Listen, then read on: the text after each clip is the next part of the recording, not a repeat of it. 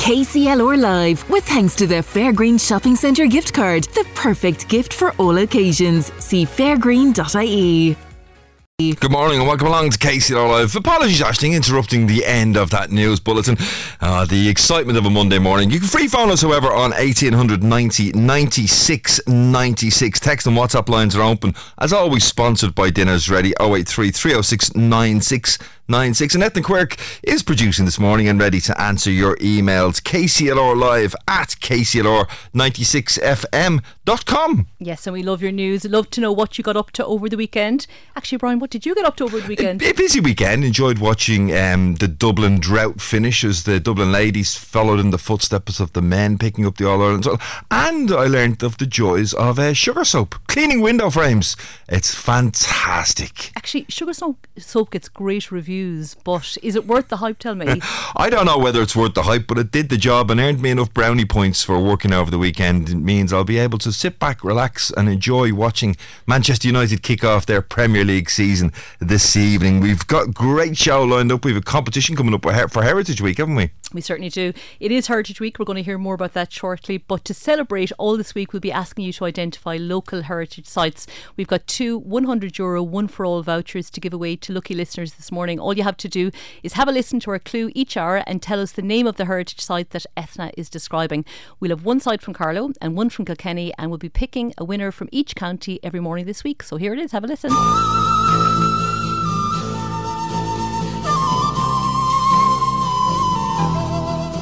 I date back to prehistoric times. My capstone weighs over 100 tonnes, making it the largest of its kind in Europe. What am I?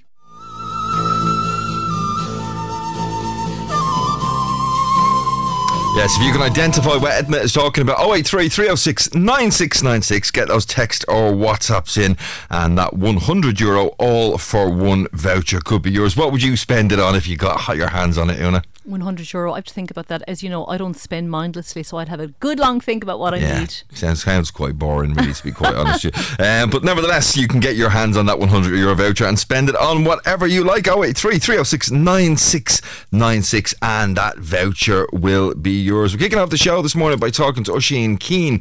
He's group leader with the 5th Carlow Town Scouts, to look back at the World Scout Jamboree in South Korea, and indeed to encourage people to get involved in scouting and volunteering. Oisín, you're very welcome along to the show this morning. Hi Brian, how are you? Great to have you here.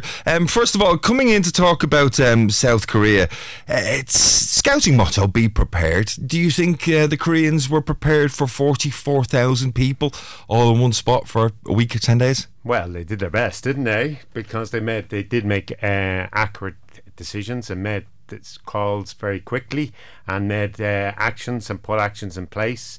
They listened to what it said. So at the end of the day, from the reports we're hearing from the Irish contingents, is they had a good time and they fought through the difficulties and they stayed on till the end. And there is an Irish contingent out there. I mean, there's not a huge amount of young scouts. It's more scout leaders that are out there helping, isn't it? I think it's 144 scouts, and then leaders. Then there's, I think it's over 200, I think it is, at the top of my head. And basically the leaders then it's from all of Ireland, so they gather them all together, and basically they come together before the group, and then they go out as against from all. It's like a football team, right? They coming all together. The best scouts from all over Ireland came together and headed out. Look, they come for the great experience, and that is definitely what they. Is it the first time that the Jamboree has been in Asia? I mean, it's a massively long trip to go on, isn't it? You see, it's all part of the World Scout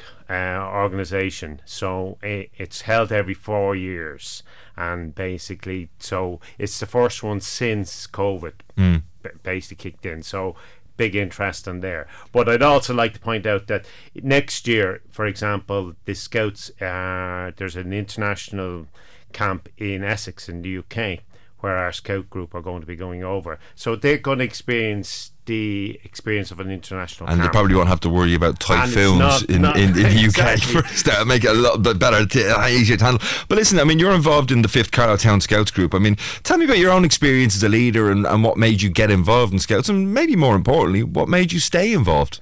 Well, it has to be just personally for you get so much out of it, especially seeing as a leader, so many of the youth members achieving some personal goals. Like, for example, I'm involved with the Beaver Scouts, and having a 6-year-old come away with a group of beavers between 6 and 9 is a huge experience for an overnight with these people. That's what gets out for me. But on my part, years ago, I was involved as a scout in Raheny in Dublin, and that's where I did all that thing and spent years there. And I moved to Carlow there a long time ago, and I was refound and regenerated. So I started off in the scout section, and then I opened up a second beaver section. And I love the beavers to bits. But so how many children and indeed I suppose young adults would you have involved up in the 5th Carlow Town Scouts as a group across all the ranges? Since COVID, we're the only scout group in Carlow Town. There used to be a second group, but they've disappeared, and now we have a big catchment area. So we have over 100 youth members in the group. And we've about 27 leaders. So it's quite, we've 2 beaver sections, 1 cub section, 1 scout section, 1 venture section, 1 rover section. So we've everything covered. Yeah.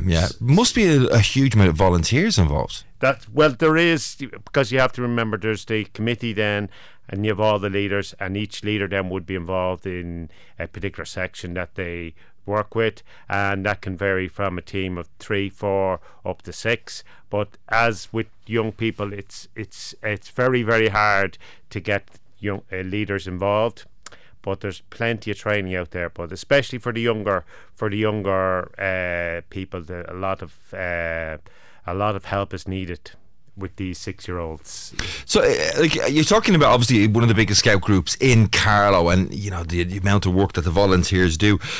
What do you think volunteers get out of being involved as volunteers? It's all for the scouts and the kids, and to see their enjoyment and their excitement, and we're teaching them all new skills, and they are all learning new skills. One big thing is a key thing that a lot of people don't realise is teamwork is a big thing, and that can have, in my own experience, that can have a great effect onto you when you're, especially the scouts, and they're looking to get into employment and get jobs. And if you have scouts on your CV, and they can see, an employer can see that great teamwork. So there's a lot of skills, and we're not teaching them for like they do in school. It's all done indirectly, and they're so good. Una, I mean, maybe you and I should have went to the Scouts teamwork. Have you ever been involved in the Scouts? I have not, but I was interested, Oisín, in asking you, what are the skills? So for me, someone that doesn't know a thing about Scouts, to be perfectly honest, hands up, I always think that Scout knot is something we talk about. What are the other skills that are essential life skills that you teach to young scouts? Well, obviously the big part of the scouting is outdoors. Okay, camping is a big thing involved in scouting, and if you're going away camping, obviously if we take the scout group, which would be the 12 to 15 year olds, so they would go away and they're in a patrol system of 6 to 8 people. So you have a patrol leader and an assistant patrol leader, and basically they would then have to cook, so they learn cooking skills, and then they'd activities. They have to be a leader. There has to be followed by a system, and they're all looking up to the leaders as well. So it's all about learning from one another. And do you find, or have you found over the years, that natural leaders will emerge from the body of young people? Or how does it work? We hope that, but what happens is I strongly encourage people, especially in the younger ages, the beaver ages, they get involved because their child has joined the beavers, and we would encourage them to come on board. But once there is a full training scheme involved, so you can come and providing we go through all the necessary application procedures, there's a full training scheme, and the training programme organised with Scouting Ireland is excellent, and it is designed for somebody that's coming in to scouting blind. And Oisin, we talked about volunteers. If I was considering getting involved as a volunteer, what would be the starting point? How do I go about making that first step to get involved? It's very, very simple. Then you would make contact with, we have a very strong scouting group here in Carlow, Kilkenny. That's our county, and it's led by our county commissioner, Kevin Murphy, who's actually over in Korea at the moment. But from that... How's Kevin getting on in Korea? Has he got much of a suntan, do you think, since he's been out there? We'll find out soon. But if somebody's out there in the Carlow, Kilkenny area that would love to get involved, I strongly recommend most of the sites.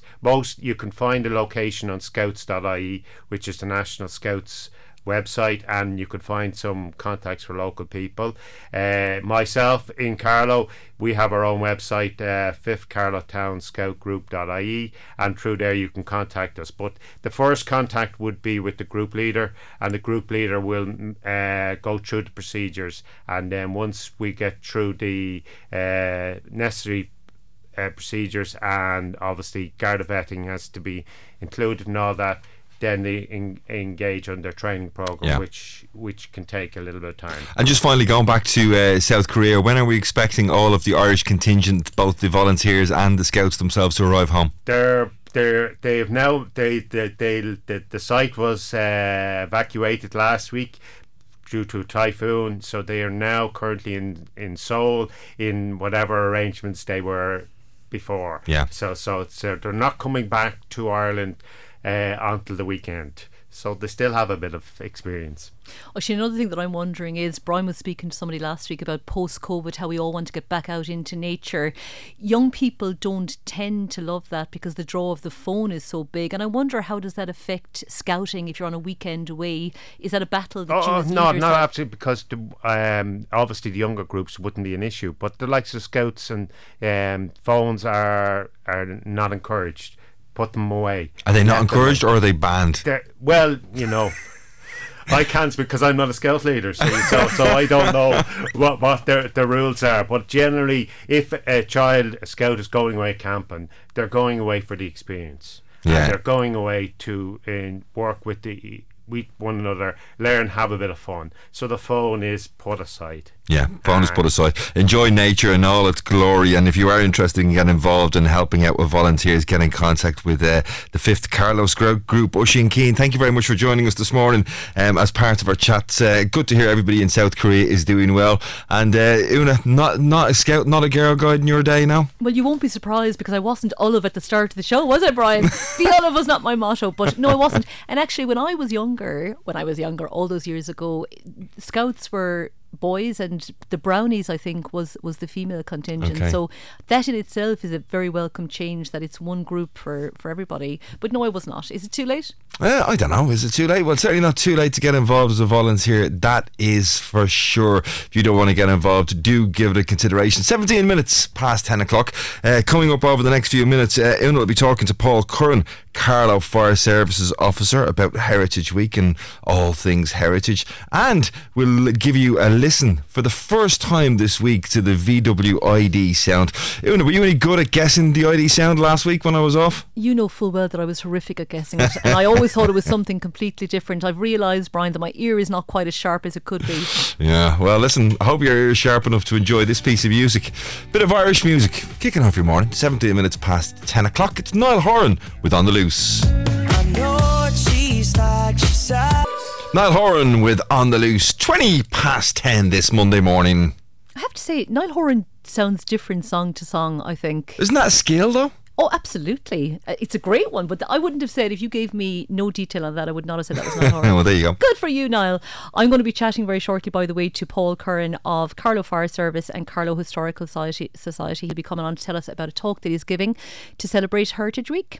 But before that, I think we need to take a little ad break. KCLR Live, with thanks to Fairgreen Shopping Centre Carlow, with a fantastic range of shops, food outlets and a state-of-the-art IMC cinema. See fairgreen.ie. KCLR.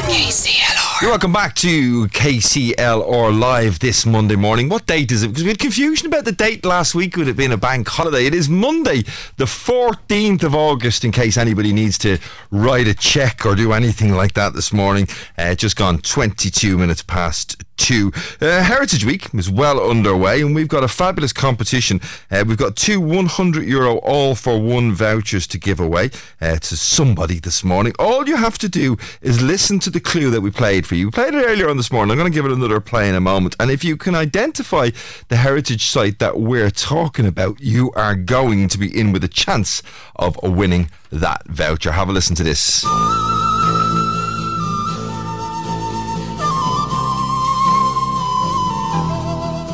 I date back to prehistoric times. My capstone weighs over 100 tonnes, making it the largest of its kind in Europe. What am I?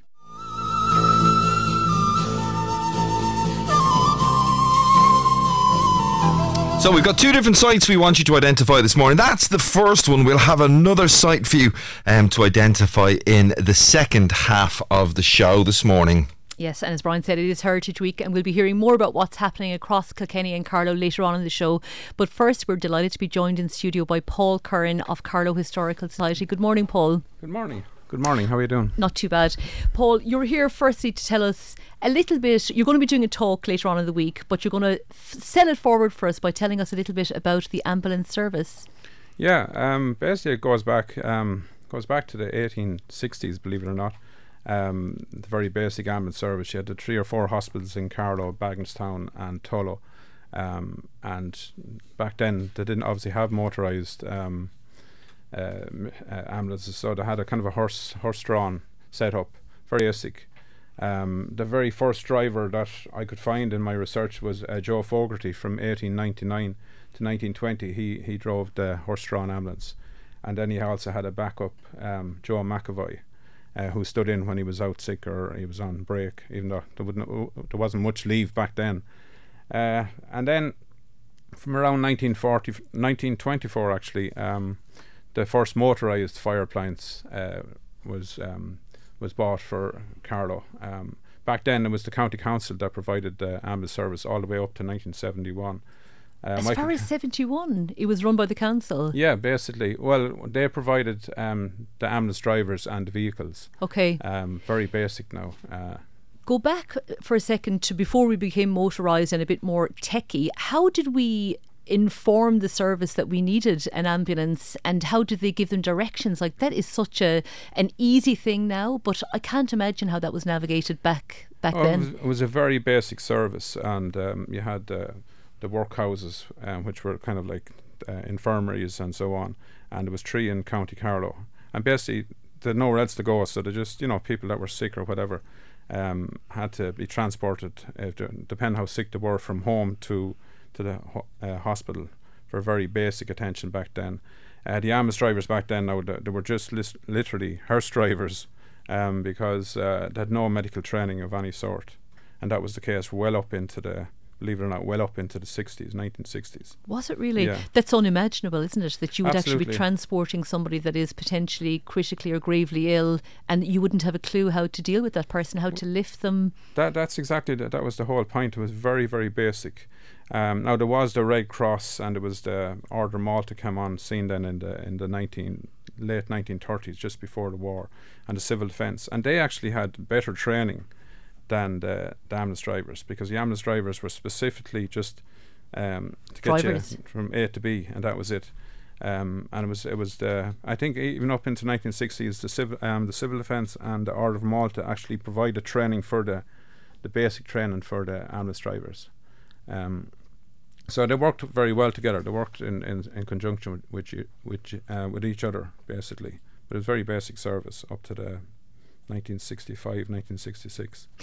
When you went back to get this information, and in fact any information that you're looking to get, Paul, as an amateur historian, is it very difficult the further you go back to get real reliable information that you can use with confidence?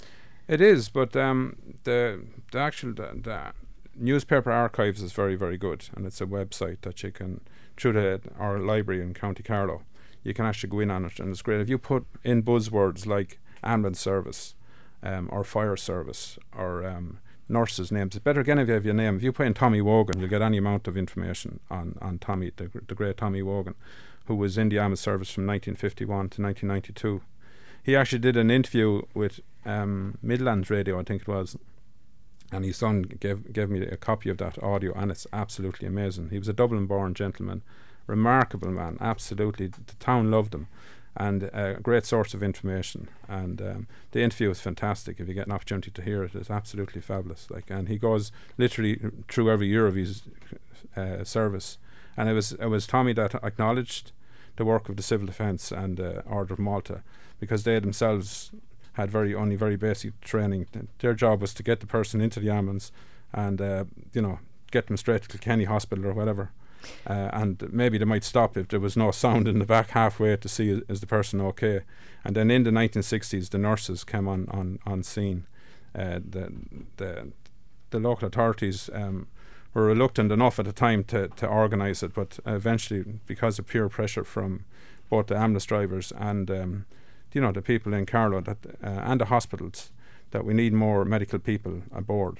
So from 1965-66 on, then they started providing nurses as well. Now they did provide them for maternity cases, but otherwise no. So and when the nurses came on board, you had great people back then that were involved in it.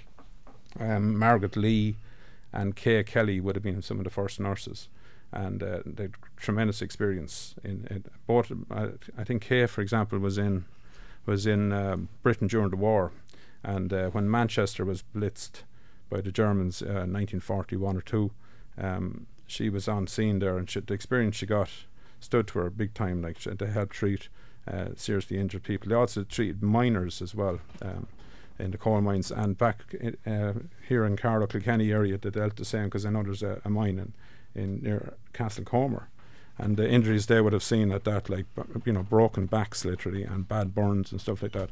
So the experience these ladies had, was remarkable, and it was great to get them back on board when they came on the scene then in the mid-60s. It must have been a huge relief to somebody. To go back to the gentleman that you referenced there, was it Tommy Wogan? Tommy Wogan. Did he talk any about fear that he had as a driver, or any fatalities that occurred whilst he was driving? That sounds like an amazing interview, but I'd love to know, how he felt as somebody that was responsible for bringing possibly a lifeless body back, and how that would impact on him. Did he speak about that? He had a good in his interview. He had a very good you see, he was ex-military himself. He was in the Royal Air Force during the World War II, so he would have probably seen a few serious stuff himself, you know what I mean? And his colleague Paddy Sweeney, who was there. Paddy Sweeney was actually in the ambulance service before. I think Paddy went in the mid-1940s. He was, they call it, demobbed after the war or whatever. He went in first, and then he happened to meet Tommy one day in Dublin, because Tommy was a Dubliner, and said, Paddy, how are you getting on? Tommy, how are you? Not bothered, you know, the way to go on. And said, I heard you're looking for a bit of work. I am. Well, they're looking for an ambulance driver below in Carlow, if you're interested. I said, sure, have a look at it. And sure, he came over to Carlow then in 1951. He did the interview, and he got it. He got the post. You know, he actually got it. So, but the experience he had through the war years, both of them, they would have seen ferocious sights and stuff. So he had a good way of dealing with it. But again, as I said, their concern really was to get them to the hospital as soon as possible. I have to say, I love your impression of a Dubliner, and to say, you know, the way they go on. If you heard the interview, he has a tremendous gift of the gab, absolutely. Yeah, you know? they all do. Look at this fella here, they all do. Yeah. And I just want to go back a little bit. That sounds fascinating. Tell us about the talk and when it's on. It's on Wednesday, believe it or not. It's on at 8 o'clock in the Seven Oaks. And each year, as I said, I do a different topic. Last year I did the guards, right? And like, I remember doing some research for that, and it was very hard to find photographs up in Dublin of the Gardaí in Carlow. But yet the homes all over Ireland, all over Carlow, have fantastic photographs. And it's a great way of getting it. And it's the same with the ambulance service. I just showed you there, like, if you make contact with descendants like the Wogan family and the Kerwin family and the Sweeney family and the Rogers family, sadly all these poor unfortunates have gone on now, they've passed on after doing, serving out their life. but their descendants are still around and have tremendous photographs, and they're happy to give them to you, and that's where you get all the information, all the photographs, plus the newspaper archives online. You could pick any topic, and using those archives, like I plan to do a talk on the history of the sugar factory in a couple of years' time. Already I have oceans of photographs of from locals or all over Carlow. The same with the fire service. Years ago, I have every single photograph there is of the fire service in County Carlow, and probably most of Ireland. I have a tremendous collection, and it's just going around and talking to people. You meet them. It's a great way to get people out. People love to hear that their predecessors or their mums and dads, and I stress mums and dads, are mentioned and acknowledged. It's quite interesting because, I mean, text lines have actually, a lot of people texting us in, regular listeners saying, two best drivers, Tommy Wogan and Mick Darcy, RIP to both of them. And Marion Dalton has also been on saying that her mother said of me going in an ambulance to Dublin in 1943. She said her and another lady were very ill. They got a flat wheel on the way, but both got to hospital and lived to tell the tale. She also spoke of Tommy Wogan and Ted Dargan, and of course the two nurse walls in Bagnallstown Hospital. It's amazing how much we forget about how many people are actually alive today because of the ambulance service throughout the years. Absolutely, and I'll call out some of these names to you. And like I started with Joe Fogarty and Joe McAfee way back at the turn of the previous century. Then you had Michael Curran, remarkable character as well, and his wife Bridget, who ran the nursing home, the county home in Barrack Street, really for up to 1966 when the nurses took over. Paddy Sweeney, as you mentioned, he retired in 1983. He was in it from the war years. Roger Coffey, another remarkable man, he was in it at the same time as Paddy Sweeney, and his son is alive and well and has a business in Neenah, and gave me some fantastic photographs. Tommy Wogan, Ted Dargan, Charlie Byrne, the great Charlie Byrne, Jimmy Rogers. More recently, John Kennedy was in it from 1972 to 1976. Michael Darcy, that you mentioned. Paul O'Connor, who finished up in 2016. Joe O'Brien, who finished up in 2023. Billy Brown, who was a former firefighter as well in Tolo originally, and he finished up a few years ago. Eddie Owens, the late Eddie Owens, passed away in 2000, a young man, heartbreaking. And I'm sure those names will mean a lot to listeners this Absolutely. morning. More on them and other people that maybe we didn't get a chance to mention this morning, Paul, at your talk, which is happening in the Seven Oaks, 8 p.m. on Wednesday the 16th of August. Very quickly before you let you go, were you always interested in history? Were you in school soaking it all up? Well, I was soaking up something in school, but probably the rain.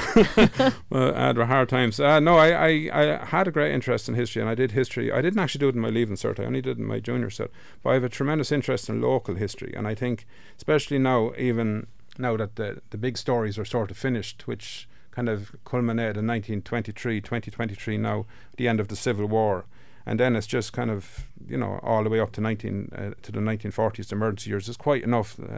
Probably the influence of the church and all that is the big stories back then. But at local level, there's such great history. And that's your particular interest. Absolutely, yeah. Well, this must be an amazing week for you, Heritage Week, where there's so much to take in and to enjoy and to really appreciate. Paul Curran of the Historical Society in Carlow, thank you so much, and the very best of luck with your talk. We're going to take a short break. KCLR Live, with thanks to Fairgreen Shopping Centre Carlow, with a fantastic range of shops, food outlets and a state-of-the-art IMC cinema. See fairgreen.ie. Kilkenny, Carlow, KCLR. Yes, you're very welcome back to KCLR Live. And if you've got any more information on any of those firefighters or stories that you want to tell us from throughout the years, don't be afraid to text us or WhatsApp us on 083 306 9696. They are the text and WhatsApp numbers. The sponsored line, sponsored by dinnersready.ie. VWID Buzz Time. Yes, €100 new into the pot this week, and a new sound to identify. The Volkswagen ID sound on KCLR, with thanks to the ID range of electric vehicles at La Hartz Volkswagen Kilkenny. Visit lahartz.ie. So here is the sound we're hoping for you to identify this week. Yeah, it sort of sounds like somebody falling over. I'm not quite sure. Una, any thoughts on that yet? That was me falling over, Brian. Was it? Yeah. That wasn't exactly what it sounds like. Yeah, here is the actual sound. It wasn't doing a falling over, trust me. But if you can identify what that sound is, text us or WhatsApp us 083 306 9696. The dinner's ready.ie text or WhatsApp line. That mystery sound, of course, brought to you by the good people at Lahart's. The Volkswagen ID sound on KCLR. With thanks to the ID range of electric vehicles at Lahart's Volkswagen Kilkenny. Visit laharts.ie. Now, as usual at this time of year, the annual scramble starts for student accommodation. Una, did you struggle to get accommodation when you were going to college? Well, I didn't struggle to get it, but I did struggle to keep it, because the very first year that I started had been down, got my accommodation, landed on with my bags and ready for the move in, and I was told that the lady had changed her mind. Maybe she thought better of me when she had a think about it. But anyway, we had to head off, myself and my mother, and look for something last minute. But lovely outcome. I met one of my great friends in life from my new emergency accommodation. So all good things end well. So these struggles haven't been going on for just the short term. They've been going on for years now, year after year after year. And joining us on the show this morning to tell us what the plight of students trying to find accommodation this year will be like, from SETU Student Union in Carlow, Mark Duffy joining me on the show this morning. Good morning, Mark.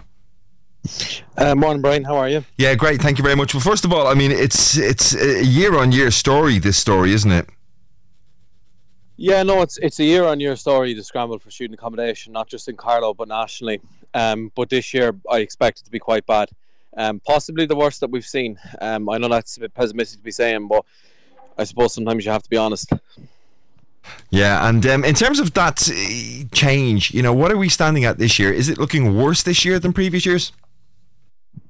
It's looking worse this year than previous years, for sure. I mean, obviously, SETU Carlow, unfortunately, doesn't have its own on-campus accommodation. Students are forced to seek accommodation in the private rental sector from private landlords. However, the problem that we've seen since COVID-19 is we've seen a situation where landlords are now leaving the student market, selling houses and maybe putting family in them, letting them to Airbnbs, whatever. So what was, you know, the supply for students 3-4 years ago, it's now not there. It's just, quite frankly, primarily families and stuff like that, but there is no proper purpose-built student accommodation in Carlow, so students have to scramble for whatever's out there, really. And we're talking now, we're the 14th of August. The academic year for students is going to be starting probably in about 4 weeks' time. If there are people still looking for accommodation in the Carlow area, what do you think the likely chances of them finding it at this stage are? I think they still have a chance of finding it at this point. I mean, there is still some out there at the moment, but I definitely think after the Leaving Cert results, it's going to be hard to find. Right now, it is kind of a case of hit and miss. Like, we're seeing students look on the Facebook page Student House Share Carlow, which is a good one to join if you're looking for accommodation. There's also a lot of houses going up on daft.ie, however, for a short period of time. So I still think at this point there is that chance. But I definitely think by the end of the month, it's going to be very much hit and miss. It's going to be very difficult. And what about hotels in the area? I mean, talk of people reaching out to hotels to see if they can get reductions on accommodation at the hotel, be it short term or medium term. Is that even a viable suggestion? It's to put it quite frankly, it's viable in the short term, but it's not feasible in the longer term. I mean, no student wants to be paying €60 a night or whatever the rate might be now in a hotel just to go to college. It's not ideal because it's not your space. We're seeing issues as well, just on a side note, where, as I said, properties that were once student properties are now not, but we're in a situation where properties that were student accommodation should stay for students. They should not have to stay in hotels. Yes, it's a good short-term solution, but it doesn't solve the longer term problem. Obviously, students haven't said they'd still do it, but I personally wouldn't encourage them to do that. And Mark, we heard stories from government last week of interdepartmental arguments, really, in terms of what these student accommodations were going to be used for. The government announcing last week that any building that was used for student accommodation previously must be returned to that feature and for that use for the coming academic year. Does that have any effect on the Carlow area? Are there any stories of buildings that were previously being used as student accommodation that are no longer being used for student accommodation? Not that I'm aware of, Brian, no. Not that I'm aware of anyway. I think everywhere now is kind of not really covered by that, because if you have, say, purpose-built student accommodation, I'm going to use an example, but say the Hatch in Carlow, by the post office. If that is solely a student accommodation centre, that's what that is. That's what the sole purpose of the building is, to do with its planning permission and stuff. If that was given away to families or Ukrainians or whatever, then it can't. It has to stay for students. It is a student centre for student accommodation. It must stay for students. However, I haven't heard of anything in Carlow like that happening this year. If it's something private, if it's a family or whatever, they're well entitled to do what they want. If it's a family house that they're renting out to students, but I haven't really heard of anything around Carlow this year, thankfully, in that sense. But that said, the supply is tight. Mark, one of the things that I wonder about is we don't, as students, know where we're going to end up until quite late on in the process of looking for accommodation. So how do students navigate that? If I think I may end up in Carlow or I may end up in Dublin, do I need to put deposits down in both places and do my best to secure accommodation? And then what happens when I don't end up in Carlow? How does that all unravel over the coming weeks typically? Typically, what we kind of see is a situation where if a student got, say for example, their course is 300 points in Carlow, and they know for a fact obviously they can kind of predict it off their, how they did in their leaving cert, and they're kind of full sure or full certain that they got a place in Carlow. What we've often seen in previous years, in the last year or two, is where students put down money on a place in Carlow, they go for it and they just hope for the best. Most of the time that works out. Having said that, you have to consider all the options. What we often see is other situations where students look at other places in the country in that sense. For example, Galway or Dublin. They might put down a small deposit, not much, but a small deposit on a place. And should that change, if it's refunded, it's refunded. If it's not, it's not, which is why they kind of give something low towards it. But it generally is hit and miss. It's that time of year. It's a nightmare for a lot of prospective first-year students. It's ad hoc, really. Yeah, the costs of accommodation are massive anyway. To even think about having to have the funds to put down potentially 2 deposits in 2 locations with the hope of getting one back, that's just a massive extra pressure on finances at this time of year when students are actually trying to get themselves sorted out. Yeah, no, definitely. It is a massive financial pressure, but it's just the way the education system is in this country, and it definitely, something needs to change about it. It's not fair on young people. It's not fair on potential first year 17, 18 that are just starting out in life, going to college. It's definitely not fair. Definitely not. But that's, I suppose, where the whole education system in that sense needs a whole overhaul, because it's ad hoc, really. Like, no one can be fully 100% certain we're going to go to college. That said, they might have an idea, but you can't dead cert say this is where I'm going to go. It's just Russian roulette, really, depending on your CAO results. It is a little bit, but I wonder, Mark, does the Students' Union have a role there in trying to put people in touch with others that maybe paid a deposit, no longer lead the accommodation, or is there an accommodation office that could do that? Because we have to hedge our bets a little bit when there's so much uncertainty and shortage of accommodation. That's the reality. Yeah, we have a welfare officer here in the Students' Union. Her name is Ellie in Carlow, so her email is suwelfare.cw@setusu.com. She can be contacted if people are worried or struggling with accommodation matters. There's also an accommodation officer in Student Services in Carlow, but the email for that is just studentservices.cw@setu.ie, and they will assist students with any relevant information that they need. They can't get too involved in the situation, but they can certainly guide prospective students or students with any issues they may be facing with accommodation. Yeah, it definitely sounds challenging. Just give us those contact information addresses again for those that can help within the Student Union. Yeah, so for the Students' Union, the welfare officer, her name is Ellie, so it's suwelfare.cw@setusu.com. And then there's Student Services on the Carlow campus, and there's just a general email for that, which is studentservices.cw@setu.ie. Mark Dunn from SETU Carlow, thanks for joining us on the phone this morning. As students prepare to go back to college, struggling to get accommodation is a huge challenge for them all. It's an exciting time for them, but it must be stressful as well. I had a couple of colleagues in fact, but one in particular when her son was going to college last year, and the stress, I think she lost about £3 because she was on the phone every second she got, trying to ring on the internet, would get a lead, following it up. It was extremely stressful for her, and I can imagine that you'd nearly pay anything to avoid that stress, even if you ended up pulling up on a deposit. I wouldn't fancy it, to be honest. When I was talking to a family member a couple of weeks back, and his own children wouldn't college going age yet. But I was amazed to hear him talking about potentially selling the family home so that when his children are of college going age, that maybe they'd be in a position to downsize the house that himself and his wife would be living in, but actually potentially have hopefully enough to buy a small little bedsit or a small little apartment somewhere. That's a huge type of sacrifice to make, isn't it? But very practical. I quite like that solution that you might think, well, I don't need the 4-bedroomed house, and this would alleviate all the stress of paying huge rents in Dublin or wherever it might be, and it's a bit of an investment as well. So I could 100% understand how somebody would. You can only do that if you've got a small enough family to manage that, or you haven't got younger children who might need to stay at home and still be accessing access to local schools, primary schools, secondary schools, and their friends and the like. If you've got any questions or comments on kids going off to college and the accommodation problems, 083 306 9696. Maybe you're somebody who for the first time is actually trying to get a child into accommodation somewhere. Let us know what your struggles are. We've got a winner on the first of our heritage site competitions. We've got another one coming up in the next hour. We've asking you this morning to identify the first of our mystery sites, and we've got one coming up in the second hour as well. But the winner for the first hour, Pat Coleman from Ballinabrana, should I say, correctly answered Brooms Hill, the Dolmen, as the heritage site that Etna was talking about a little bit earlier on. But you can stay tuned and stay listening, because we've got another €100 one for all voucher to give away in the next hour. It's just coming up on 10 minutes to 11 o'clock now. We'll be back in just a moment with some music. We've got some fantastic music lined up from are you an REM fan?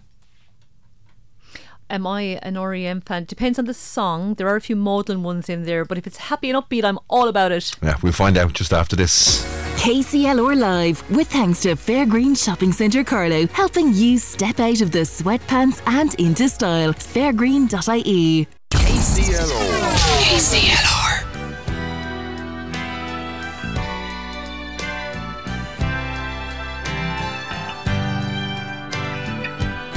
I am there with shiny happy people. It's 6 minutes, nearly 5 minutes to 11 o'clock this morning. I hope you're doing well this Monday morning. Interesting text in from a listener on that student accommodation saying, can you tell me how much students can afford to pay for accommodation? I've 3 ensuite rooms, could do with the money. I'm an old age pensioner. And I've no idea how much students can pay, should pay, would be willing to pay. But that type of idea is could be the type of idea that would suit everybody, couldn't it? It is amazing. And firstly, I would say to that lady, maybe contact Ellie if she's in Carlow, the accommodation officer, the welfare officer, or go on Daft and get a kind of a ballpark idea of how much. But that reminds me of something they do in France, where you have kind of like a mutual benefit in a student going to live with a person of a certain age perhaps, and they might do the shopping. The rent mightn't be quite as expensive as elsewhere, but they might do a little bit about the house, cut the grass. I think it's a brilliant idea, and I think the company can be lovely if it works out for the person. Both ways, because Yes. I mean, often students being away from home for the first time might need that sort of matriarchal type character to be able to go home and maybe even have a little cry to every now and then. And you know, people of retirement age, they've been through it all, they've faced it all before. Absolutely. And the lovely thing in that example of that, the lady that texted in, is there would be 2 other students there. So if you're maybe starting college and you know nobody, you have 2 people that you'll know straight away, even if it's just to say, how was your day? Awful. Like, it's nice to have a little bit of support in the house, or someone that you'll recognise around the college as you find your feet. I would love to see more people getting on board and offering accommodation under those kind of circumstances. I do think there was a government policy, certainly in the Dublin area a couple of years ago, to try and encourage this. It was sort of nationwide, but I mean, people independently who, you know, particularly now that we're off the back of COVID, and you know, for the last 3 years, you certainly wouldn't have been open as a pensioner to taking anybody into your house, even family members. But maybe people haven't experienced that loneliness for the last couple of years might be more willing to do so now. Yes, and giving up your space, compromising your privacy might seem like a lovely thing. Would you do it? I mean, I would definitely consider it. I do sometimes feel guilty because it is so hard to find accommodation in places like Kilkenny and Carlow that I feel like I should, but I'm not quite there yet, but I would definitely consider it in the future, yes. Yeah, 083 306 9696. Let me know your thoughts. Are you somebody who might consider sharing your home space with a student if they were looking for accommodation? Could be good. Could be an extra couple of quid in your pockets. It's 3 minutes to 11 o'clock. News of 11 o'clock is on the way. KCLR Live, with thanks to Fairgreen Shopping Centre Carlow, with a fantastic range of shops, food outlets and a state-of-the-art IM cinema. See fairgreen.ie. Thanks, Aisling. You look like a very studious person. How did you manage or struggle with student accommodation? It was a little bit of a struggle, I'm not going to lie. Where did you go? Galway. Galway. Well, yeah, I love Galway. Now, I want to ask you a question. Okay. If I was going to go to college, I think I'd go to Galway. Yeah, I would completely agree with that. It was amazing. Not for any educational reasons, just Galway seems like the type of place to be. Yeah. The only thing is, obviously, I just finished my final year now, and I went during COVID, so I don't think I got the full experience. And then we were like in lockdown and all that, and then all the nightclubs closed as well, and they never reopened. So we actually don't have like a proper nightclub in Galway City. Well, what you probably would have wanted then, if you were going to go to college in Galway during lockdown, is somebody like Una who was willing to open up her house. Because I reckon if you were staying with Una, she'd be the type of person that'd be wanting to know when Rag Week was on, so she could probably tag along. Una, were you a fan of Rag Week when you were in college? I adored it, but when I look back on that, I just think, what on earth were we doing? It was madness. But I went to Limerick and I spent a year in Galway, and Galway, I have to say, is a magical city. It reminds me a lot of Kilkenny, but it really is a beautiful place to study. Highly recommend. No, I would as well. I loved it there. Yeah, okay, well, you wouldn't want to stay with me because I didn't go to college. I wouldn't have had a clue of the struggles that you were facing. But Aisling, thanks as always for joining us on the news. She will be back, of course, at 12.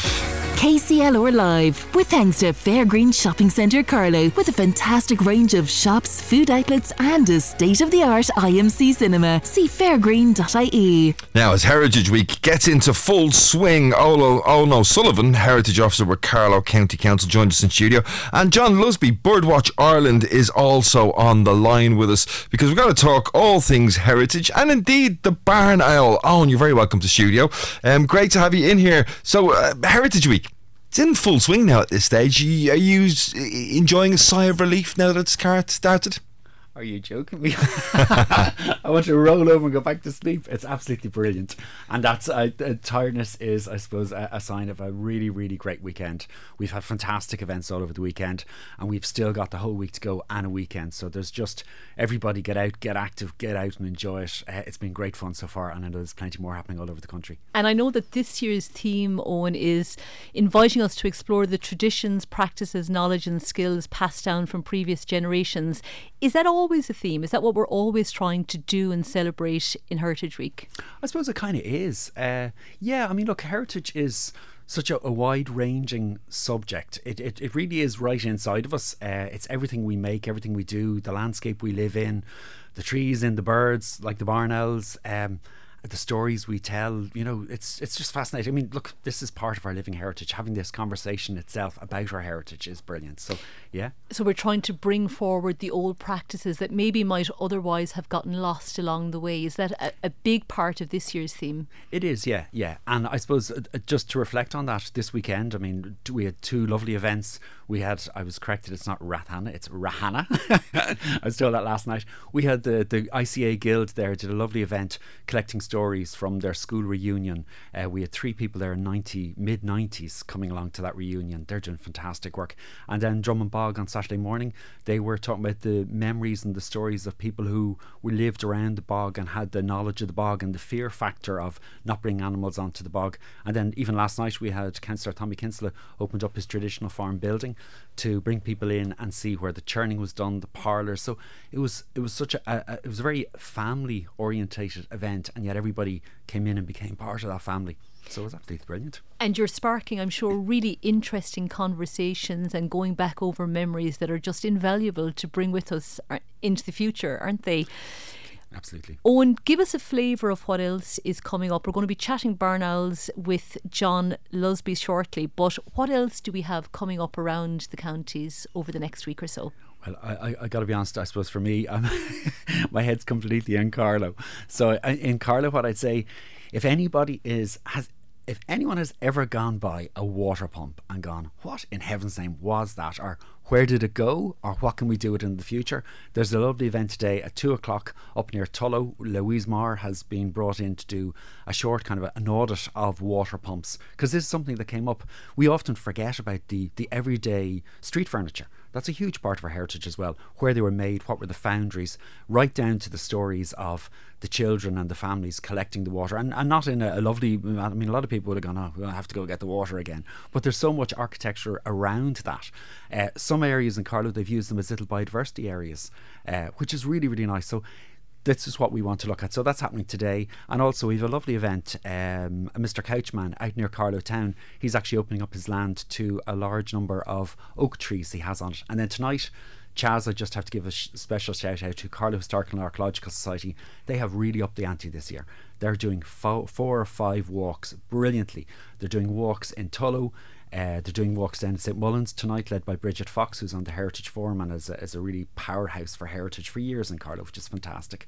So there's quite a lot happening. That's just tonight. And then tomorrow, if I can, I'd say anyone who is interested in Carlow Castle. A lot of people have said to me, is there a castle in Carlow? And I have to look and go, I'm a dub, so I can get away with that. Yes, there is. But we have Professor Tadhg O'Keefe, who the School of Archaeology, UCD.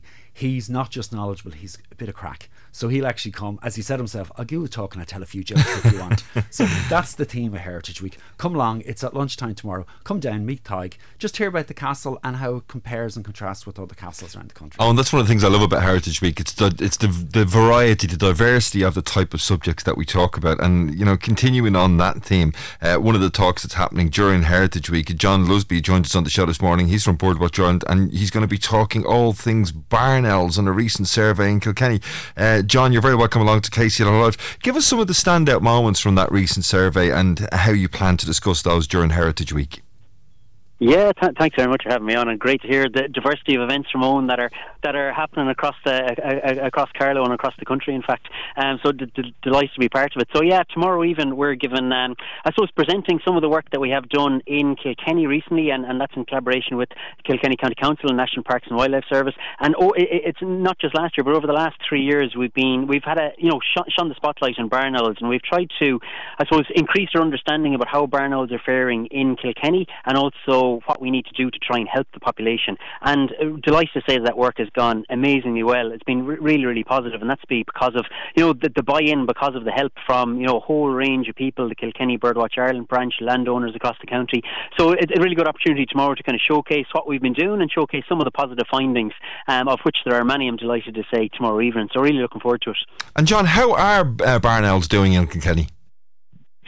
Quite good, actually, and I never thought I'd be in the position that I'd actually be saying that, because you don't have to go back that far. I mean, even if you go back 10, 20 years, barn owl numbers in the county would have been much lower, and there would have been quite a scarce species. I suppose if you go back further than that, kind of going back, barn owls were once a much more common bird around Kilkenny, but also around the country, kind of going back to the maybe 5-6 decades ago, and it was around that time then that the population started to decline.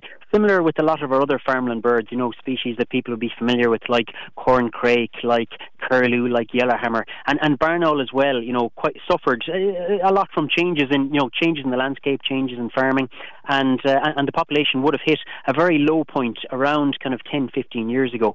But since then, actually, we've started to see a slow resurgence of the population, and actually one of the counties where we've really seen that the most is County Kilkenny, and we've seen birds now nesting in areas that they haven't been present in for quite some time, for several decades, which is absolutely fantastic.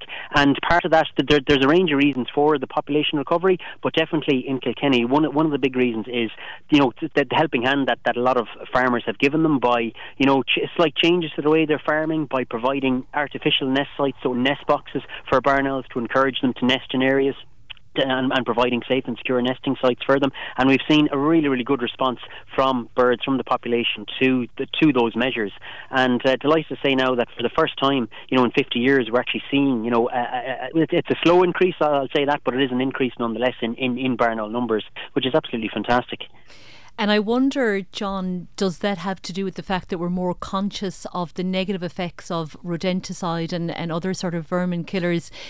And I believe, ironically enough, that putting that down is less effective than the natural consumption of the owl themselves. Am I right in saying that? It is indeed, yeah, and it's quite an ironic thing because back in the days before rat poisons, barn owls are actually one of the best means of controlling rodents, and I think that's why they're still so well loved and so popular to this day because they were seen as hugely lucky to have nesting around a farmyard or on the farm because of the role that they played in controlling rats and mice. And then, obviously in more recent times, rat poisons have been developed and they've become the most common means now of controlling rats and mice. But obviously, using rat poisons, that can have a negative effect on barn owls. Not only barn owls, in fact, a wide range of wildlife. And the problems occur, you put out rat poison, obviously it's targeted to control rats and mice, but, many other species can become contaminated, can come into contact with these poisons, and it can have, a negative effect that way. So I think definitely, I think there's a slow awakening to the negative effects of rat poisons, but I would definitely say it's a problem that hasn't yet gone away. I mean, it's great to hear examples. There's a farmer from near Johnswell that'll be at the talk tomorrow evening, Nicky Murphy, and he says it much better than me because he's a farmer on the ground and he's seen the practical value of having barn owls on his land. He put up a nest box, encouraged barn owls to nest there, and he said prior to that he used to use two buckets of rat poison every year. He hasn't had to use any rat poison since the birds have taken up residence. They're doing what they do best, controlling the rats and mice. So it's fantastic when you hear, it's getting back to a more natural balance. It's letting nature more take its course and removing the need to use these chemicals, which can have really harmful effects. And not just on the owl species, obviously. Just going back to the barn owl and owls generally, I always think that a real air of mystery surrounds them because we don't see them, and then with their forward kind of facing eyes, they look kind of scary. Is that just me, or do we all feel that way? No, I think you're dead right in terms of there's an aura of mystery around them, and I think again that's probably one of the reasons. Like barn owls, it's really interesting species in that they're still a very rare bird in Ireland. Most people in Ireland will never have seen a barn owl in the wild, but yet practically everybody from young to old knows exactly what a barn owl is. If you show them a picture, they'll instantly know that's a barn owl. They're instantly recognisable, and they're definitely up there, probably with the robin and puffin as our best known, best loved birds, even though they are so rare. And I think probably some of the reasons for that, if you go back, quite some time, barn owls were very much tied in with their mythology, with their folklore. In fact, they're very closely linked with the legend of the banshee, and that's because the barn owls, they have a very kind of eerie, blood-curdling screech, which they let out generally, in the winter, late winter into the spring. And if you don't know what's making that sound, it can be a very frightening sound, and led to this myth of the banshee, this woman that wails at night. I think that, as well as the fact, obviously, they're nocturnal, they're only out and about at night. They also inhabit places like, graveyards, old churches, places like that. And their calls are very, very eerie. They don't make, a lot of people think, when they think owl, they think, that the twit-twoo, that's nothing like a barn owl sounds at all. They have that, blood-curdling screech, and then the call the young make is actually, we call it snoring. It's actually a hissing sound. It sounds like, a deep inhalation of breath. It sounds like somebody snoring. So you can imagine you hearing those sounds from a ruined church or the likes, and you'd be forgiven for thinking that the building is haunted. So I think that that's a lot to do with the fact that that they're so well known. There's so many stories surrounding barn owls. I think, but an absolutely amazing bird to, if you've been lucky enough to see it in the wild, they're an absolutely spectacular bird to witness. I never had. So the who that doesn't exist, does it? That sound. It does, yeah. So so the tawny owl would be the closest to that, and the tawny owl is a bird that we don't have in Ireland. They actually they are present and nest across the water in Great Britain, but we don't have them in Ireland, and they do make that classic and twit-twoo call. But we don't have any owls in Ireland that make that call. So we have our most common owl species are the barn owl and then the long-eared owl, and neither of those sound anything like that twit-twoo. So you're unlikely to hear that in the Irish countryside, but definitely worth keeping your ears open for, the scream. Sometimes, a vixen fox can sound similar, but also that hissing sound and that snoring sound, and that's, if you hear that, it's a fantastic sound to hear, because that means that there's barn owls nesting close by, that there's young chicks. Okay, I think it's actually worth people going on and listening to the sounds, because, as you say, they are very unrecognisable from the classic sound that we think an owl makes. Yeah, I mean, Thank you, Brian. Yeah, there you go. That's my effort now. John, I mean, obviously barn owls have become really, really popular with young people, all to do with Harry Potter. I mean, every young person I know wants to own their own owl now. When you're doing your talks, would it be a good talk for young people to go along and see and enjoy? It is indeed. The good thing with barn owls, there's plenty of gory content and footage of them swallowing rats and mice and all that. Kids sort of stuff. love that. So yeah, absolutely. It's a talk for all ages, so for young and old. And I don't like much text or much writing on my presentation, so it's all footage and nice images of birds and also the places that they inhabit. And just as Owen was describing, with the Heritage Week being a celebration of both cultural and natural heritage, no better species than barn owl, because that's where it both blends our cultural and natural heritage. Because a lot of the places that barn owls live and inhabit are, old ruined castles and mansions and churches, really important in our cultural heritage. So definitely it's a talk for all ages, and definitely please do come along if you want to learn a bit more about barn owls, and if you want some positive news as well, because I think in conservation often, unfortunately, it's a lot of doom and gloom about species declining and species that are in trouble, and thankfully with barn owl, that trend is that trend is booked, and absolutely. The population is actually going. And John, just tell us once more where that talk is taking place and when. So it's the River Court Hotel. If you go onto the Heritage Week website, all the details for this and also all the other Heritage Week events are on the Heritage Week website. And this talk is on the River Court Hotel in Kilkenny tomorrow evening at 7:30. John Lusby from Birdwatch Ireland, thanks for joining us on KCLR Live this morning. Owen O'Sullivan, Heritage Officer with Carlow County Council, is still with us. John has sort of done most of your job for you, really, in terms of highlighting the diversity of heritage and the fun that it can be. He has. Well, look, in fairness, as he said, with the fun, you have to go and see children pulling barn owl pellets to pieces to see the excitement, because all the little bones are there of the various different roads. It's fascinating. But I will tell you this much: I'm not good on birdsong, but I can do a very good barn owl at the end of Heritage Week when I sleep. Can you do it right now? Let's see. Yeah, no, that's not quite it. But I think I'll go with the woohoo. He hasn't quite got to the end of Heritage Week just yet. He's not quite tired enough to do a perfect barn owl impression. Owen O'Sullivan, thank you very much for joining us. Heritage Officer with Carlow County Council, and of course all of the information on all of the events taking place right across the country are available on Heritage Week's website. You can search it up, you can find it all on there. And of course we've got the continuation of our competition to try and get you all involved. It's Heritage Week, and to celebrate, we're going to help you identify some of those local heritage sites. We've got a €100 all for one voucher to give away to a lucky listener. All you have to do is have a listen to our clue each hour and tell us the name of this heritage site. We're going to Kilkenny for this hour.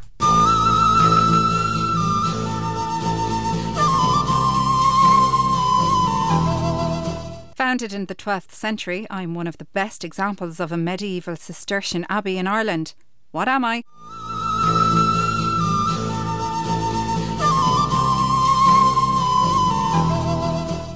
Okay, so if you think you know what that site is, you can text us on 083 306 9696 to be in with a chance of winning a €100 one for all voucher. Just a reminder, this hour we are in Kilkenny, so if you think you know where it is, 083 306 9696. And don't forget, coming up after the break, as always at this time of the week, Samatha Rawson from the K9 College will be joining us in studio. Don't go anywhere.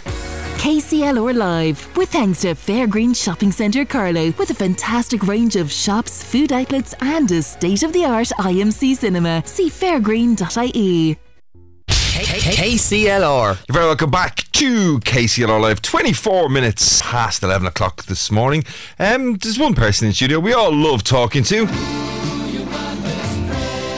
It's a dog's life with Samatha Rawson. Samatha Rawson, happy Monday morning. You're very welcome along in. Jesus, you make me feel like a star, Brian. I do my best. I do my best. It's a lovely intro, yeah. I'm good. Hi, Una. How are you doing? Great to see you. It's like I just said, it's my education, my doggy education for the week, Samantha. I'm soaking it all up because I'm so desperate for your knowledge and expertise. Good. This week we're chatting about emotional safety and how important that is for dogs. So I'm sure a lot of people are going, for goodness sake, but explain why that is important. Okay, so if a dog is fearful, if a dog is reactive because it's fearful, if a dog is nervous, you can't influence its behaviour until it feels safe.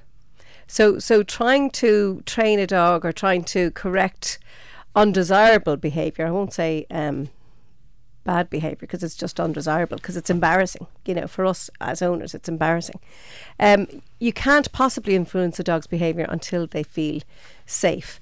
And safety is about trust, because the dog, in order to be able to take instruction or guidance from you, the owner, or the trainer, or the dog groomer, or the vet, or whoever it is, the dog has to feel safe in their presence. And until the dog feels safe, you're kind of wasting your time.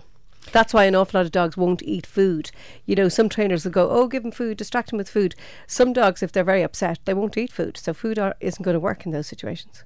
So how do we get them to that place where they're going to feel safe with whatever direction they're getting from their owner? I suppose that's down to the relationship, Una. So that's really important, that at home you never give the dog any reason to distrust you.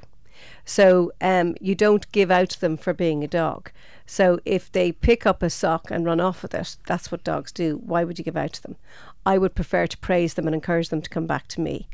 I'm not going to give out to a dog for jumping on the counter and maybe robbing a bit of food if I left the food on the counter. There's so many things that dogs get in trouble for when actually it's the owner's fault.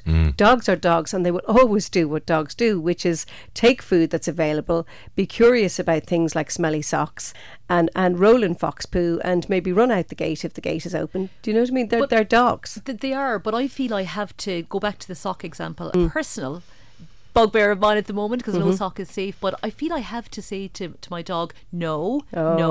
Is that not okay? No, because I'm loving this. I'm sitting here because I'm loving Una getting told off. Samantha, he loves me being in trouble. Okay, so your dog is a cavapoo. Yes. Right, so what's a cavapoo?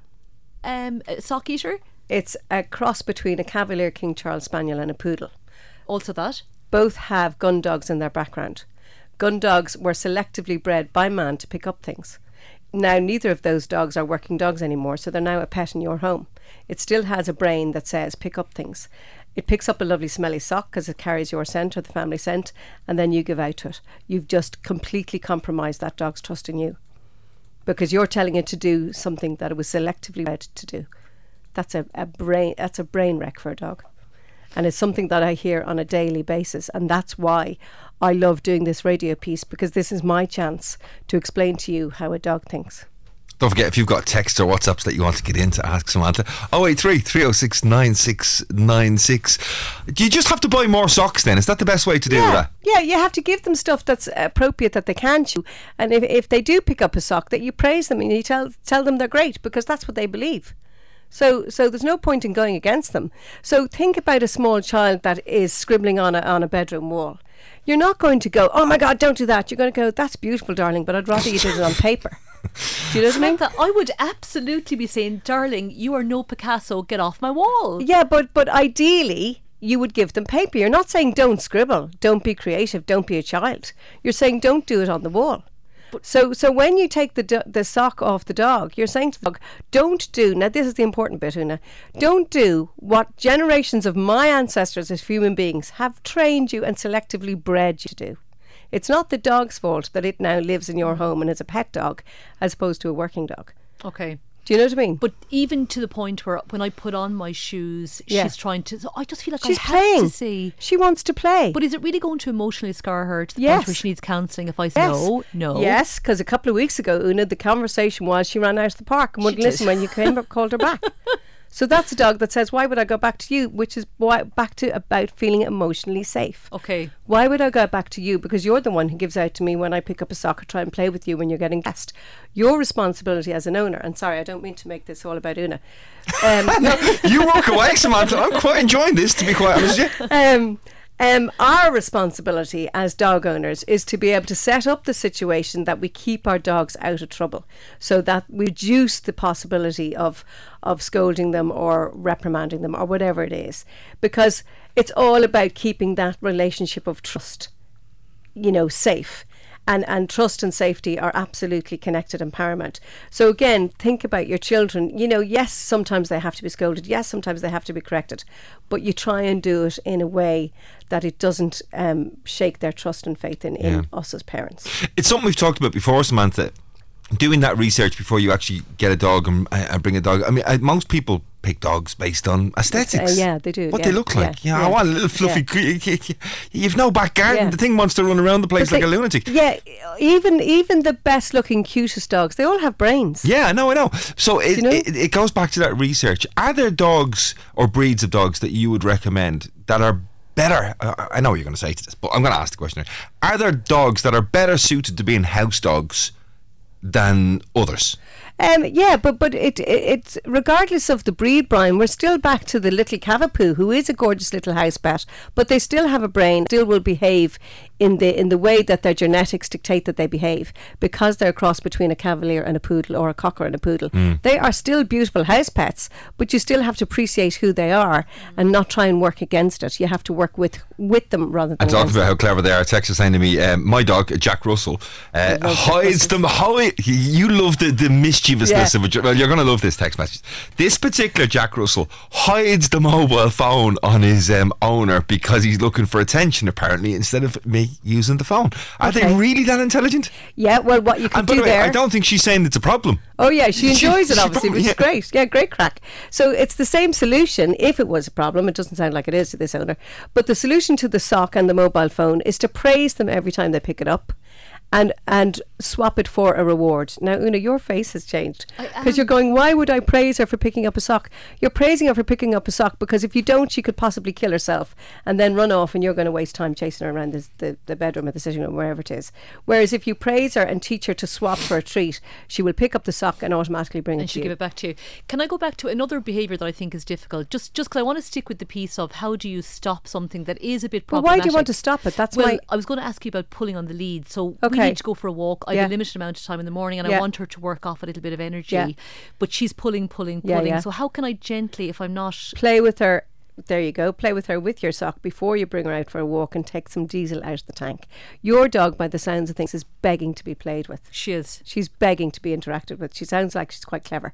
So I would try and play with her. So teach her maybe to retrieve a ball in a sock and then eventually get rid of the sock altogether, because that dog sounds like she wants to retrieve and she wants to play. Very easily trained. So if you can play with her and teach her to retrieve and have a bit of crack with her and empty some diesel out of the tank before you go for a walk. Also put the lead on as far away from the door as possible. So you never put the lead on in the place of high excitement. And most times that's the whole door, because they associate the door with going out for a walk. So I tend to put the lead on as far away from the door as I can, to reduce the level of excitement. And just so I'm 100% clear, Samantha, you were saying that no more no. She'll pick it up eventually, Samantha. Yeah, well I do say no to dogs, but I say just no. I don't give out to them. I'm just giving them information. But that's what I feel I'm doing. If they no, is that okay? Yeah, and then 3 strikes, right? So you've said it 3 times. You're not getting her anywhere. The dog isn't learning. You're, looking at your clock. I've got to get out of here. Then I would just do something about it. Like I'd pick her up and pop her behind a baby gate and say, sorry darling, I don't have time for this. I don't want to get cross with you, but I can't really engage in this because I've got a life to get on with. So pop her behind the baby gate. So it's the naughty step or the equivalent. Well, it's not the no. Okay. It's not the naughty step. No, it's not the naughty step. It's a place for her safety and your sanity. Okay. It's interesting for me watching this conversation go backwards and forth. Are we too interested, Samantha, in trying to sculpt and mould dogs Brian, to our command? Thank you, Brian. They're independent, individual, souls of their own. If you were, let's say you moved a man into the house or a woman. We're back to this relationship fascination that Brian has. I have, because I take most of what you say. I'm not lucky enough to have a dog in my life, but I have family members. And I can apply all of this logic to family members. If I've got a person in my life, right, and I want to get them to stop playing with my socks, for example. Off topic. Okay, so we're talking about using positive reinforcement on other animals. Yes, it works. It does work. Yeah. So what's your question? What would you like to I don't know. I just love the fact that I could take anything that you say and apply it to the people in my life, and I think it would work equally well. Positive reinforcement works on any animal. It's all about giving them a reason to do what you want them to do. We call it manipulation. But, otherwise it's known as dog training. The other thing, just to finish on, I know we need to finish, just to finish on that when you say, I feel like we're trying to mould dogs into things they're not, Yes, we are. And think about your children. You wouldn't try to mould your children into something else. You try and work with who they are with love and guidance. And dogs are no different. Unless they really push me buttons. Okay. Swapping them out. But actually, I think what you said is very interesting. Look at your dog's nature and try and work with that. So I'm going to do that and try to give her you've loads of socks, Brian. Bring me in a few of yours. I will indeed. Samatha Rawson talking about positive reinforcement. As always, it's been a pleasure to have you in the studio. And we look forward to the pleasure of your company again at a similar time next week. It's a Dog's Life with Samatha Rawson. Yeah, Dog's Life with Samatha Rawson. 24 minutes to 12 o'clock. We're going to take a short break, after which we'll be hearing from Edwina Grace, because Urlingford is set for a revamp. KCLR Live, with thanks to Fairgreen Shopping Centre Carlow, helping you step out of the sweatpants and into style. See fairgreen.ie. KCLR. KCLR. Don't forget, we've still got €100 to give away this morning in the form of a one for all voucher. If you think you can identify this site in Kilkenny, send us in a text.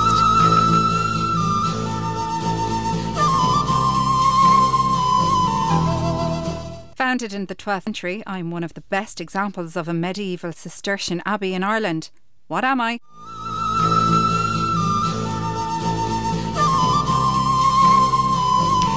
083 306 9696 if you think you can identify that historic site in Kilkenny. €100 up for grabs if you can. Yeah, we've given €100 away already this morning. We're going to give another one of those all for one vouchers away between now and 12 o'clock. Now, Edwina Grace has been out and about because Urlingford is set for a revamp, but don't expect major changes overnight. A master plan for the North Kilkenny area is out for public consultation, and it has a lot of suggestions, which you can check out online at consult.kilkenny.ie or in person at the local library, the planning office at Kilkenny County Council, and also the Castlecomer area office. While between 5 and 8 p.m. tomorrow evening in Urlingford Library, they'll also host a public drop-in session where you can view the plan with local authority staff on hand to answer all your questions. Our Edwina Grace returned to the former Bank of Ireland building, where there is being transformed into a remote working hub to meet with some of the town team. So my name is Dimna Haza and I'm the chair of the Urlingford Town team. We set up about 2 years ago, and I suppose our timing is perfect because we are operating when the government is very committed to rural regeneration. So we've been very lucky so far in that we've successfully applied for the funding to turn the former Bank of Ireland building into a remote working hub. We're standing here today. And we've also secured funding to refurbish the first phase of the refurbishment of our very large community centre. We're doing this at a very, very good time because Heather Humphreys and her department, they have been truly supportive of communities around the whole country who are trying to regenerate their communities socially and economically. I suppose the most recent happening for Urlingford is that we have been selected by the government to pilot the town centre first strategy for Kilkenny, and the master plan to implement this strategy has been approved by the County Council, and it will be in Urlingford Tuesday for viewing by the entire community. And we'll also meet the team that has prepared this plan, and there'll be a chance to ask for questions. It's a great opportunity, but of course, you know, I suppose people are rightly cynical about plans, but we're confident that this time, because we're piloting a new strategy, that there will be a real commitment to make this plan work. And we know it'll be long term, but we're absolutely delighted that Urlingford is the focus, and we all see huge potential for the town. And the plan itself, it's quite aspirational, but I know the County Council executive have warned it's not going to see major changes overnight. This is a long-term project. Oh, absolutely, and we accept that. But we're happy with the long term, but what we don't want is another plan that ends up on the shelves. We have a very strong partnership with the council now, so we'll keep working with them and we'll support them in any way they can that they need to implement and to make this plan work. So we're all very excited about it, and The town is all looking forward. I'm sure there'll be a big turnout Tuesday. People love living here. They want the community to develop and to become an even better place to live. And I mean, that's what we're all about. What would you like to see happen here? Well, I suppose when we set up the town team, a lot of thought went into what we wanted. But we really wanted a town where people wanted to live and work, to grow up and to grow old in. That's really what we wanted. And we set up the town team as a group which would capitalise on opportunities out there to improve the quality of life for everybody in the community. So that's what we want. We just want a better quality of life for everybody living here. My name is James Hayes and I'm secretary with the Urlingford Town team since its inception. I also run a small business in the locality, coffee shop, which came out as a major request as part of the Turley Health Check in 2021. So that's been an interesting process and there's been great buy-in from the community. What's business like in Urlingford? Custom-wise, it's fantastic. We've developed a great customer base and we've really got to know people in the community that I suppose I wouldn't have interacted with before, and that's been fantastic. At times it's challenging from the organisational things such as broadband and maybe the quality of footpaths, etc. outside your premises. But, I suppose we're working on those things in conjunction with the council and we're hoping to see improvement in those in the next few years. What's your hope for the area? Looking back over the last year, reflecting on this time last year when we did a cross-border challenge golf classic, a lot has been achieved. We've progressed, a number of projects hugely. At the moment, the community centre is out for tender. So that's a major one that we'd like to see closed out. So my aspiration that if you come and talk to us next year, that facility will be renovated and open for use by community. Another aspiration would be that the remote work hub will be open probably 8 months at that stage, 8 or 9 months. The final thing is as well that the town centre first plan, we might be looking at funding streams for the implementation of some of those objectives as outlined in that. You're one of the younger residents of Urlingford. As you say, you've got a business here. You're very involved in the town team. It's people like you that the town wants to hold on to retain a lot of the youth and build and grow the area. Everything needs a critical mass to sustain. My hope in being involved in the Urlingford Town team, that I as an engineer and small business owner can find opportunities within the locality to allow me to, I suppose, have a fruitful career in a rural community, which is very important to me given that I grew up here. So I think projects like the Remote Work Hub provide a great opportunity for young people like me to possibly remote work, in a professional capacity, which, then has the tag-along effect of keeping enough people here to support GA clubs and various other community organisations. We're standing in the former Bank of Ireland building. When we last spoke here, it was quite a conversation, more of an aspirational conversation. Things have moved on a little bit since then. Yeah, so in the last year we further developed our relationship with Kilkenny County Council on this project. Further to that as well, the local enterprise office and Kilkenny Carlow Leader Partnership have also got very involved.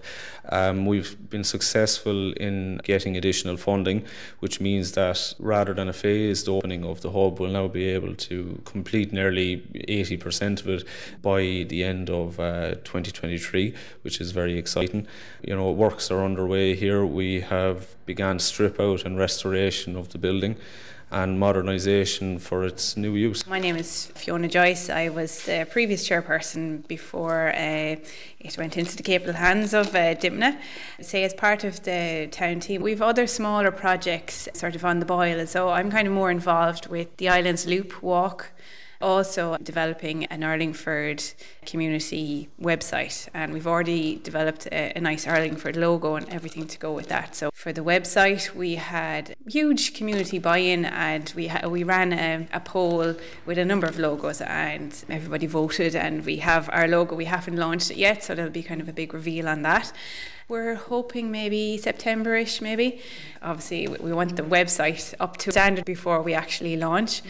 And then the walks, we're actively engaging with Trails Kilkenny and Kilkenny Council First of all, our first step is to have the Islands Loop Walk re-registered because it's not a registered walk anymore. But our long-term plan for that walk is to connect it in with what is going to be the Littleton Labyrinth, an initiative being run by Tipperary County Council, and that is going to be a cycleway across the bogways, and our Islands Loop is only a very short distance away from that. So if we have our Islands Walk registered, and whenever that comes up and gets developed, we're in a position then to connect into it. Those walks are being promoted by Fáilte Ireland and Bord na Móna. Bord na Móna received funding not too long ago from Fáilte Ireland, so it's not in the distance, it's in the near future when those walks will get developed. We just need to be in a position to connect into them when they are developed. So that's our plan for the walks there. And the master plan, part of the master plan that is being put on display actually in the Urlingford Library, includes a car park in the centre of the town. So we would hope eventually when that car park gets developed that would become a walkhead for that walk and would possibly become a gateway into that whole labyrinth of cycleways and pathways, which would attract so many people into Urlingford and, you know, create another reason for people to come into Urlingford.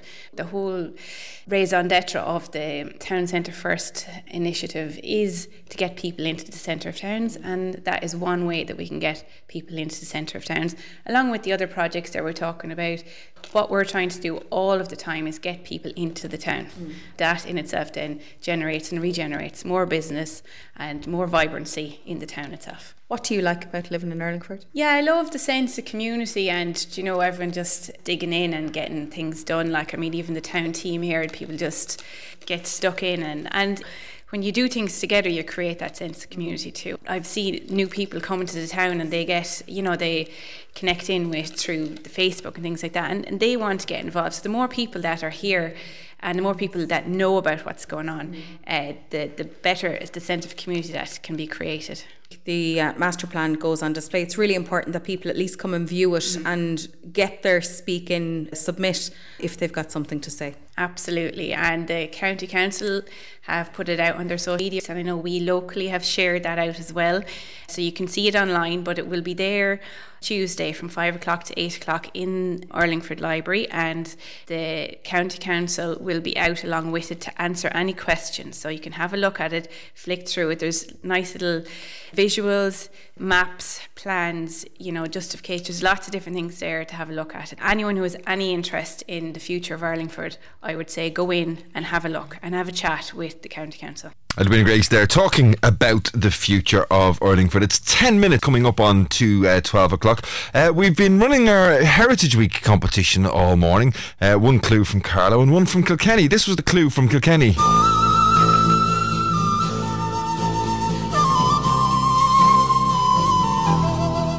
Founded in the 12th century, I'm one of the best examples of a medieval Cistercian abbey in Ireland. What am I? Very well put together by Etna Quirk. Well, what are you, Etna? Well, this afternoon she was Ger Point Abbey. The winner for the hour is Eileen Sinnott from Glenmore in Kilkenny, who correctly identified Ger Point Abbey as our featured heritage site. Tune in tomorrow for 2 more local heritage sites and your chance to win 2 €100 vouchers. Coming up after a short break, we'll be talking to Claire Summers, part of the Board of Management, and Fergus Keane, manager, both from Mount Carmel in Callan. KCLR Live, with thanks to Fairgreen Shopping Centre Carlow, helping you step out of the sweatpants and into style. See fairgreen.ie. Carlow, Kilkenny, KCLR. Mount Carmel Supported Care Home in Callan provides long-term and respite care for residents who are mainly capable of living independently, and we're joined in studio by Fergus Keane, the manager of Mount Carmel, and Claire Summers, who's on the board. Good morning to you both. Good morning. Good morning, and thank you for the opportunity to come in. You're very welcome, and actually we might start by wishing one of your residents, Nancy Power, a belated happy 90th birthday. I believe she celebrated the roundy birthday recently, so we'll say a very happy birthday to her. I suppose for anyone listening, Fergus, it would be very interesting to know how such a facility actually works for the residents, or what sort of independence they have. So you might give us a little overview. And I suppose historically it was set up in 1985. I suppose there is a kind of misconception that we're a nursing home, and we're not. We're, as the name would suggest, we're a supported care home. And I suppose that would look at supporting people to live the best life that they can, with the minimal supports that they may require. So as you alluded to, yeah, and nearly all our residents would be of low dependency, like low need. They can, with a little bit of support, they can live an independent life. And the whole idea of Mount Carmel is that they do live an independent life, and they stay connected to the community, and they stay connected to their families. And that may mean going down to collect a pension every Friday, or going down to do a bit of shopping, or going for a cup of coffee with family and things like that. So it's maintaining that, but for them taking away maybe the other elements of their life, like managing their medication, or ensuring that they don't have to cook anymore, that the meals are provided. So everybody would have their own room. We've 20 residents. As I said, meals are provided, so that there's a dining room. So if you want to have a shared experience, and having meals with other your other residents, you can. Or if you want to have your dinner on your own, that can be facilitated as well, Okay. So there is that support there where needed, but they can retreat into their own. They each have their own room, I'm assuming. Yeah, they all have their own room. We would have a communal kind of TV area. So like last week when the football matches were on, there was an awful lot of support for the Irish women's team, and likewise when there was hurling matches on and things like that, there can be everybody would come together to watch those and cheer on their respective team. And how about, so if I want to have a visitor to come into me, how does that work out? You just rack up and knock on the door and say, I'm here to see Claire. And when's Nancy Power's 90th birthday party then? Because we might have to just pop along. It's actually still ongoing as far as what I can say, but there's no. Needless to say, when we were in the COVID, when we had all those restrictions, they've all been lifted now, thank God. So it's very open. So when people come in, hopefully they'll get a cup of tea off ourselves or a cup of coffee. Unfortunately, we don't have anything stronger.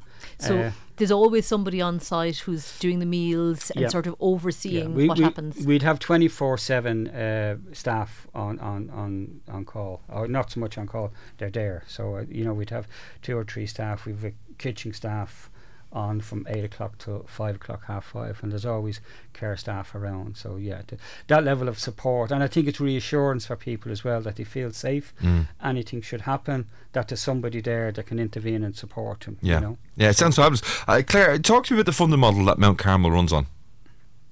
The funding model? Yeah. Unfortunately, we rely heavily on funding, and presently I suppose Mount Carmel is no different from a lot of the other supported care homes and nursing homes across the country, where we are in need of funding on a continuous basis. It's costly to run. However, we do get funding locally from a lot of the businesses. They're great to support us. But however, while I'm here, I may as well use the opportunity that we are always looking for people to sponsor events or donate money to us. And we do have an online presence, and you can donate online via our website, mountcarmelcallan.ie. And we are funded through the HSE, where we'd be Section 39 grant aided, but that only goes part so of the far. way. And that sort of leads me to, I mean, you've got plenty of events planned throughout the year to help with fundraising. One of them is you've got a golf classic coming up. We have our annual golf classic coming up on Friday the 25th and Saturday the 26th of August at Callan Golf Club in Callan. The competition is a 4-person team event, and it also has the usual competitions therein, nearest pin and longest drive. And we also have a prize on the day for non-GUI members. So the fee is €100 per team, which is phenomenal That's value. brilliant. Normally for stuff like this, you'd be looking at €400 potentially per team. It sounds like a great event. Please do give €400 if you feel it necessary. But if you do want to donate the price of that team, the team event, but you don't wish to play, please get in touch with us, pop in or donate online. It does sound like a fabulous, not just a fabulous event, but it sounds like a fabulous way to live out those later years of your life. I mean, it sounds like a bit of crack, to be honest with you. Ultimately, it's fun. As someone once said, and it was only recorded or quoted in our HICWA inspection that we had last week. They've been waiting years to get into Mount Carmel. But we try to have a sense of fun, a sense of you know, this is only one. This is the next stage in your life. You know, it doesn't mean that your life has ended. And it's keeping people, like we would go to Ballykeefe amphitheatre. They're very good to us, and they'd give us tickets, and we'd head off. Or there was 2 local taxi drivers last year and this year who supported us to go down to Dungannon Beach, and they took some of our residents. We have a minibus, we took that, and then we had somebody with a camper van that was brewing up tea and coffee, and it was very simple stuff. We were sitting on the beach having a cup of tea and having the crack. It sounds lovely. And I think for the right candidates who are able to live quite independently, it's a much nicer model than either being totally alone, which is not going to suit everybody, or being in more of a nursing home setting, I guess. So and it's that graduated. It's rather than going from 0 to 100. Yes. The stages, the steps where if you need a little bit of support, you can get that, and maintaining your life outside in the community. Okay, well, Fergus Keane of Mount Carmel and Claire Summers, we really appreciate you coming in to talk to us this morning about the Big Golf Classic and the work that you do. Yeah, it sounds like the type of place to be. And maybe more places like that should exist across the country. You are more than welcome to come out and look at a room and see if you can book it. We might do mates rates. Might do mates rates. We'll have to book in early, as Una said. Claire Summers and Fergus Keane, thanks for joining us this morning. We're just about done for the evening. We'll be back tomorrow morning, Una. We will do. We can't wait. Looking forward to it. Do stay tuned, because John Keane will be keeping you company right throughout the afternoon here on KCLR, and we'll be back with you tomorrow morning from 10. KCLR Live, thanks to Fairgreen Shopping Centre Carlow, with a fantastic range of shops, food outlets and a state-of-the-art IMC cinema. See fairgreen.ie.